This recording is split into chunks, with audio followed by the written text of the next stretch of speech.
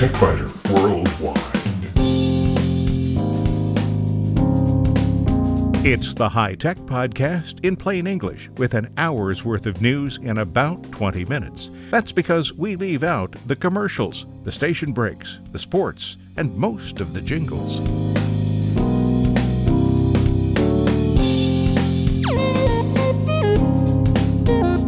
Podcast number 443 for May 17th, 2015. This week, I never fail to be amazed by how many applications are available either for free or at a very low cost. There's no question that commercial software often gives users the largest number of features, but sometimes not all of those available features are needed. Sometimes what's available from a free program is enough, and sometimes what's available from a free program is better than what's available commercially. So let's explore some of the possibilities this week. In short circuits, are you smarter than a CEO?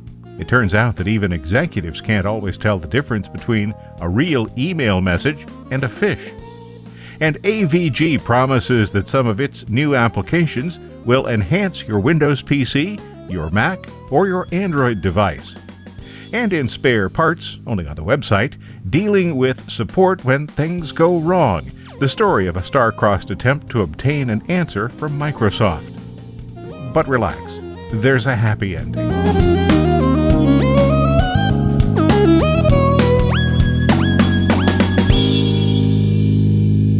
Applications designed for Linux are often available to run on Windows and OS X computers, too. You shouldn't expect all the features of commercial software in open source software, but sometimes the applications are adequate to suit your needs. In some cases, the open source application is even better than some or all of the commercial competition. The Free Software Foundation promotes the GNU operating system applications that are available for Windows and OS X computers.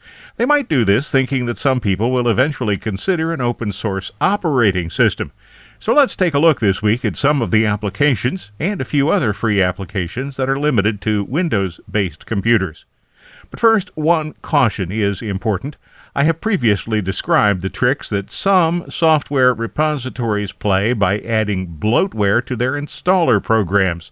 These are almost always adware, which is annoying, but not dangerous. And most of the installers provide an option to refuse the extra applications. So when you install any application, open source or commercial, use the custom installation option and watch for warnings that the installer will include something you don't want. Paying careful attention during the setup process will usually keep you safe. If not, it's easy enough to get rid of the bloatware. So with that warning out of the way, let's take a look at some of the freebies. We'll start with the ones that I think you just simply have to have. Adobe Reader DC leads the list. Adobe recently updated Acrobat to version DC, that stands for Document Cloud, not Direct Current, and there are lots of new features for professional users. Now would be a really good time to upgrade the free version of Adobe Reader to the DC version. What if you need to create a PDF document, though? Well, most Microsoft applications, at least the current ones, have a Save to PDF function. But if you're using an older version of Microsoft's products, or an application that doesn't allow you to save the file as a PDF, take a look at PDF Creator. Install it and it creates a virtual printer. Any file printed to that PDF Creator printer will become a PDF file. And by the way, if you believe that PDF file is redundant in the way PIN number, or Rio Grande River, or the La Brea Tar Pits are redundant, it isn't. PDF is the initialism for Portable Document Format, so PDF file expands to Portable Document Format file. Something else I think everybody needs is a password manager. Really, if you're using the same password for your email login, Facebook, and your bank, it's only a matter of time until you will regret it. There are several password managers, some free, some with a little bit of cost. My favorite is LastPass. The free version is robust, secure, and easy to use. There is a paid version, costs about $1 a month, and it turns on several other features that I consider sufficiently worthwhile to pay that $1 a month to get them. You may have noticed that Windows adjustments are scattered all over the place. They're in menus, they're in the registry. Sometimes they're kind of hard to find. The Ultimate Windows Tweaker starts by showing basic information about your system, like the operating system version, build, system type, processor, installed RAM, computer name, username, and the Windows Experience Index. A button provides quick access to recovery options and the system file checker. And then things really start to get interesting with customization options.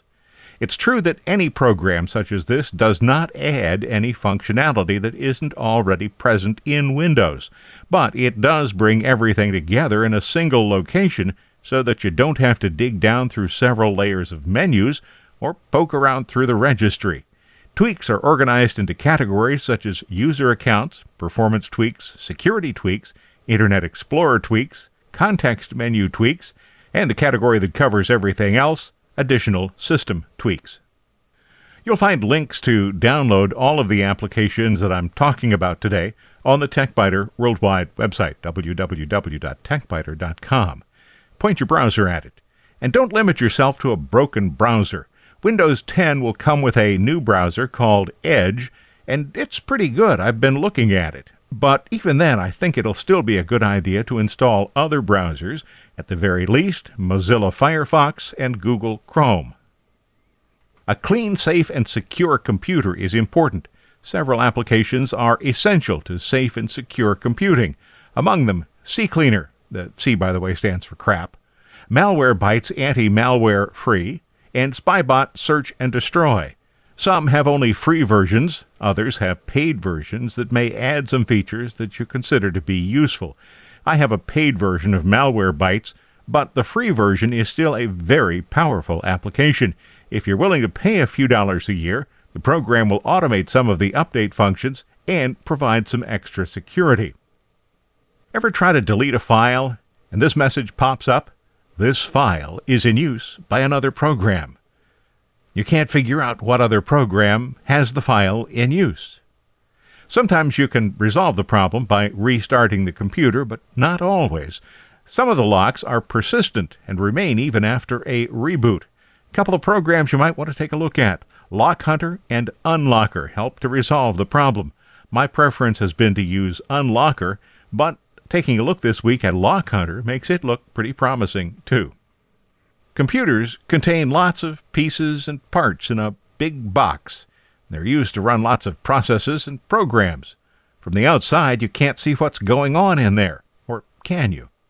Specky from Piriform sees all and tells all about the computer's processor brand, its model, hard disk drive sizes and speeds, how much memory's in the computer, what operating system is running, and the capabilities of the graphics card. So those are the ones that I consider to be essential. There are lots of other programs that may not be essential, but they're either useful or they're fun. Image viewers, for example. There's no shortage of great free image viewers. Some even offer powerful editing capabilities. OrphanView's been around for a very long time, and FastStone. Those are my two go-to applications for quick image viewing, but take a look at XNView too. And maybe you need a better Windows Explorer. Windows Explorer has a single pane, so copying files from one location to another is a pain. Sorry. It's easy enough to open two matched instances of Explorer and copy. But why not use an application that already has two panes? Or three? Or four? I've been using QDir for several years, but Qt Tab Bar offers a tabbed Explorer setup with various windows. It might be worth looking at. If you need to do graphics, the kind of thing that you'd use Adobe Illustrator or Corel Draw for, take a look at Inkscape. You won't find Illustrator's or Draw's functionality in there, but it has more than enough capabilities for home or office use. And what about word processing, spreadsheets, and data management? If you don't need everything that Microsoft has to offer in the Office suite, but you still need to write letters and crunch numbers, then OpenOffice might be just what you're looking for. The Apache OpenOffice applications cover all the basics, and then some. And remember, I've got links on the TechBiter Worldwide website so that you can go directly to the various websites and download these applications. How about free book readers? I probably should have listed book readers in the Essentials section, but then again, not everybody reads, or at least not everybody reads ebooks. If you do, and regardless of which proprietary book reader or readers you choose, I recommend downloading Calibra too, because it has plugins that make it possible to read, for example, a Kindle book on a Kobo reader, and vice versa. Other kinds of media are important too. Media players are essential applications for me. The VLC media player is primarily considered a video player, but it also does work with audio files. If you have a lot of audio files, though, I think you'll want an audio player. I recommend avoiding Apple's abysmal iTunes player and using either VLC or a specialized audio player such as MediaMonkey. Or if you're not satisfied with just listening to somebody else's music, maybe you'd like to make your own, or maybe you'd like to do a podcast. Use Audacity to create your own. You won't find all of the features that are included in Adobe Audition, but Audacity is a powerful program. Hard disk drives are getting larger and larger, so we put more stuff on them, and then when we go to find whatever it is we put there, sometimes it's a bit of a challenge. The Windows search tool does continue to improve, but everything is able to find everything on your computer. After installing everything, I decided to see if any of the files on my computer had anything to do with alligators. There were several files on my computer that had something to do with alligators. You receive email. We all receive email. Although it's a relatively plain-looking program, Claws Email has some powerful features hiding behind its unassuming interface. In addition, a couple of dozen plugins expand the program's feature set, including the ability to render HTML email using the WebKit library. By default, Claws Mail doesn't recognize HTML-based messages. That's a problem because just about every message these days comes in HTML format. Here's a way to get a jump start on Windows 10. Windows 10 will provide native support for virtual desktops. That's a feature that Macs and Linux systems have had for quite a while. Now you can add virtual desktops to a Windows system with DexPot. It allows you to create up to 20 monitor workspaces so you can switch between them. For example, you might set up one desktop with work files, another with your browser, and still others with an audio or video player. And here's a question for you. Can you replace Photoshop or PaintShop Pro with a free program? My answer to that question is no, but that might not be the case for you. GIMP is a powerful graphics application. I've just never been able to make it my friend, even with GIMP Shop, which is intended to make the GIMP look more like Photoshop. If you'd like to give it a try, you'll find links to download GIMP and GIMP Shop on the TechBiter Worldwide website. Or how about page design?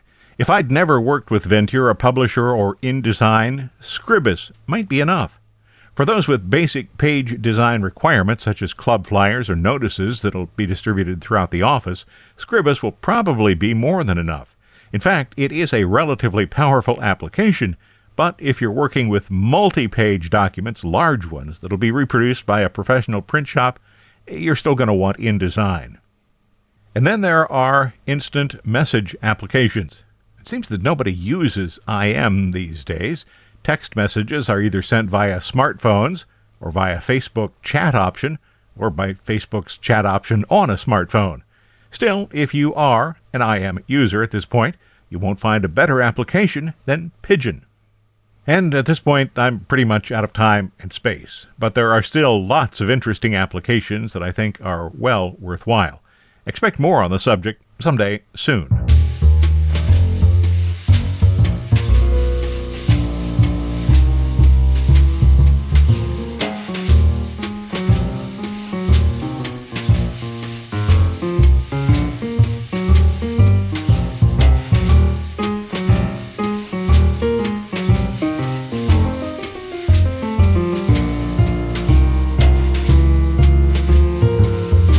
In short circuits, are you smarter than a CEO? Here's a disturbing bit of news. 96% of senior executives missed identifying at least some phishing messages in a quiz designed by security company McAfee. McAfee is now a part of Intel Security. The problem isn't quite as bad outside the executive suite, but still 80% of users fail to detect at least one of the test messages. All it takes is penetration by one rogue message, and the company can be in trouble.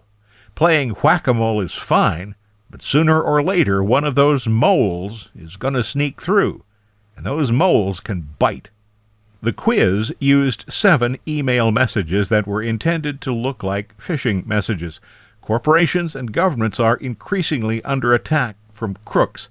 Phishing has become a popular way for thieves to steal information, and spear phishing is the term used to describe attacks that are more carefully crafted and aimed at high-value targets. Intel Security has released an e-book in conjunction with Intermedia, Harpooning Executives: How Phishing Evolved into the C-Suite, describes how phishing has become whaling and why executives are optimal targets.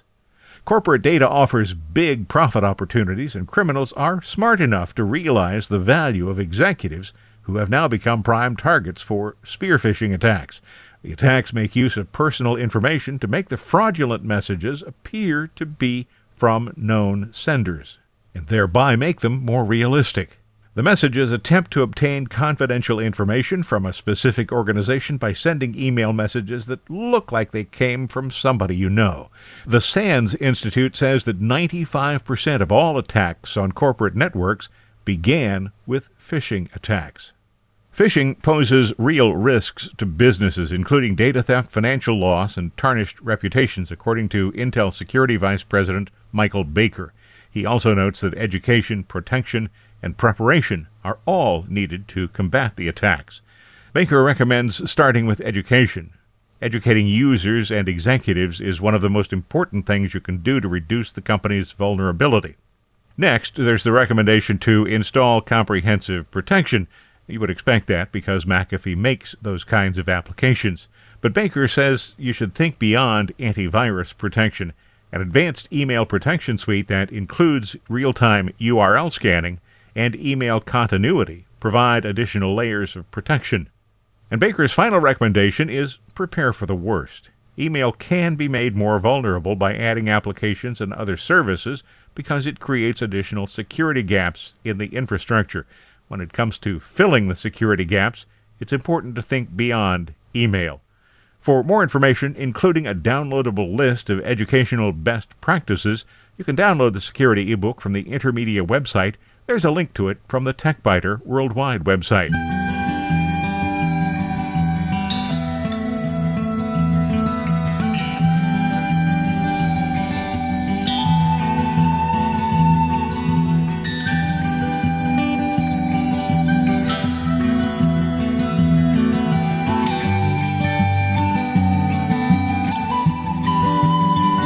Security vendor AVG has released PC TuneUp 2015 for Windows systems and versions of AVG Cleaner for Apple computers and Android devices.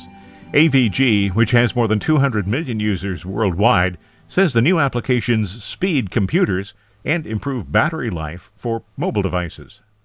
The desktop and mobile apps are available individually or as a package in the AVG Performance Suite. Many publishers of protective software have already updated their applications to work with Windows 10, and AVG is no exception.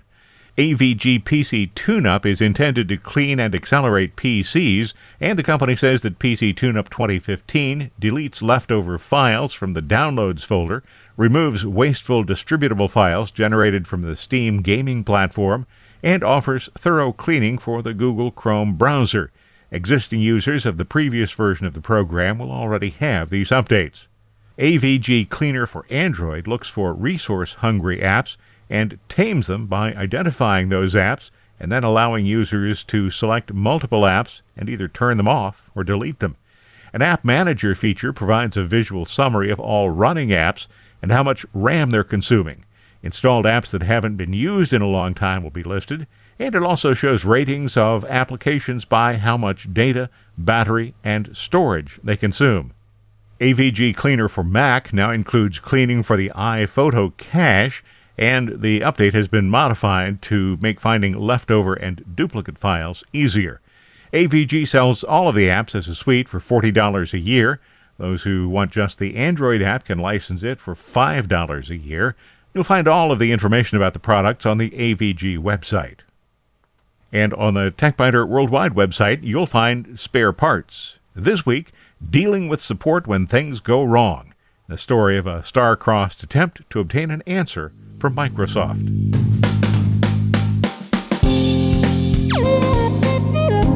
Thanks for listening to TechBiter Worldwide, the podcast with an hour's worth of technology news in about 20 minutes.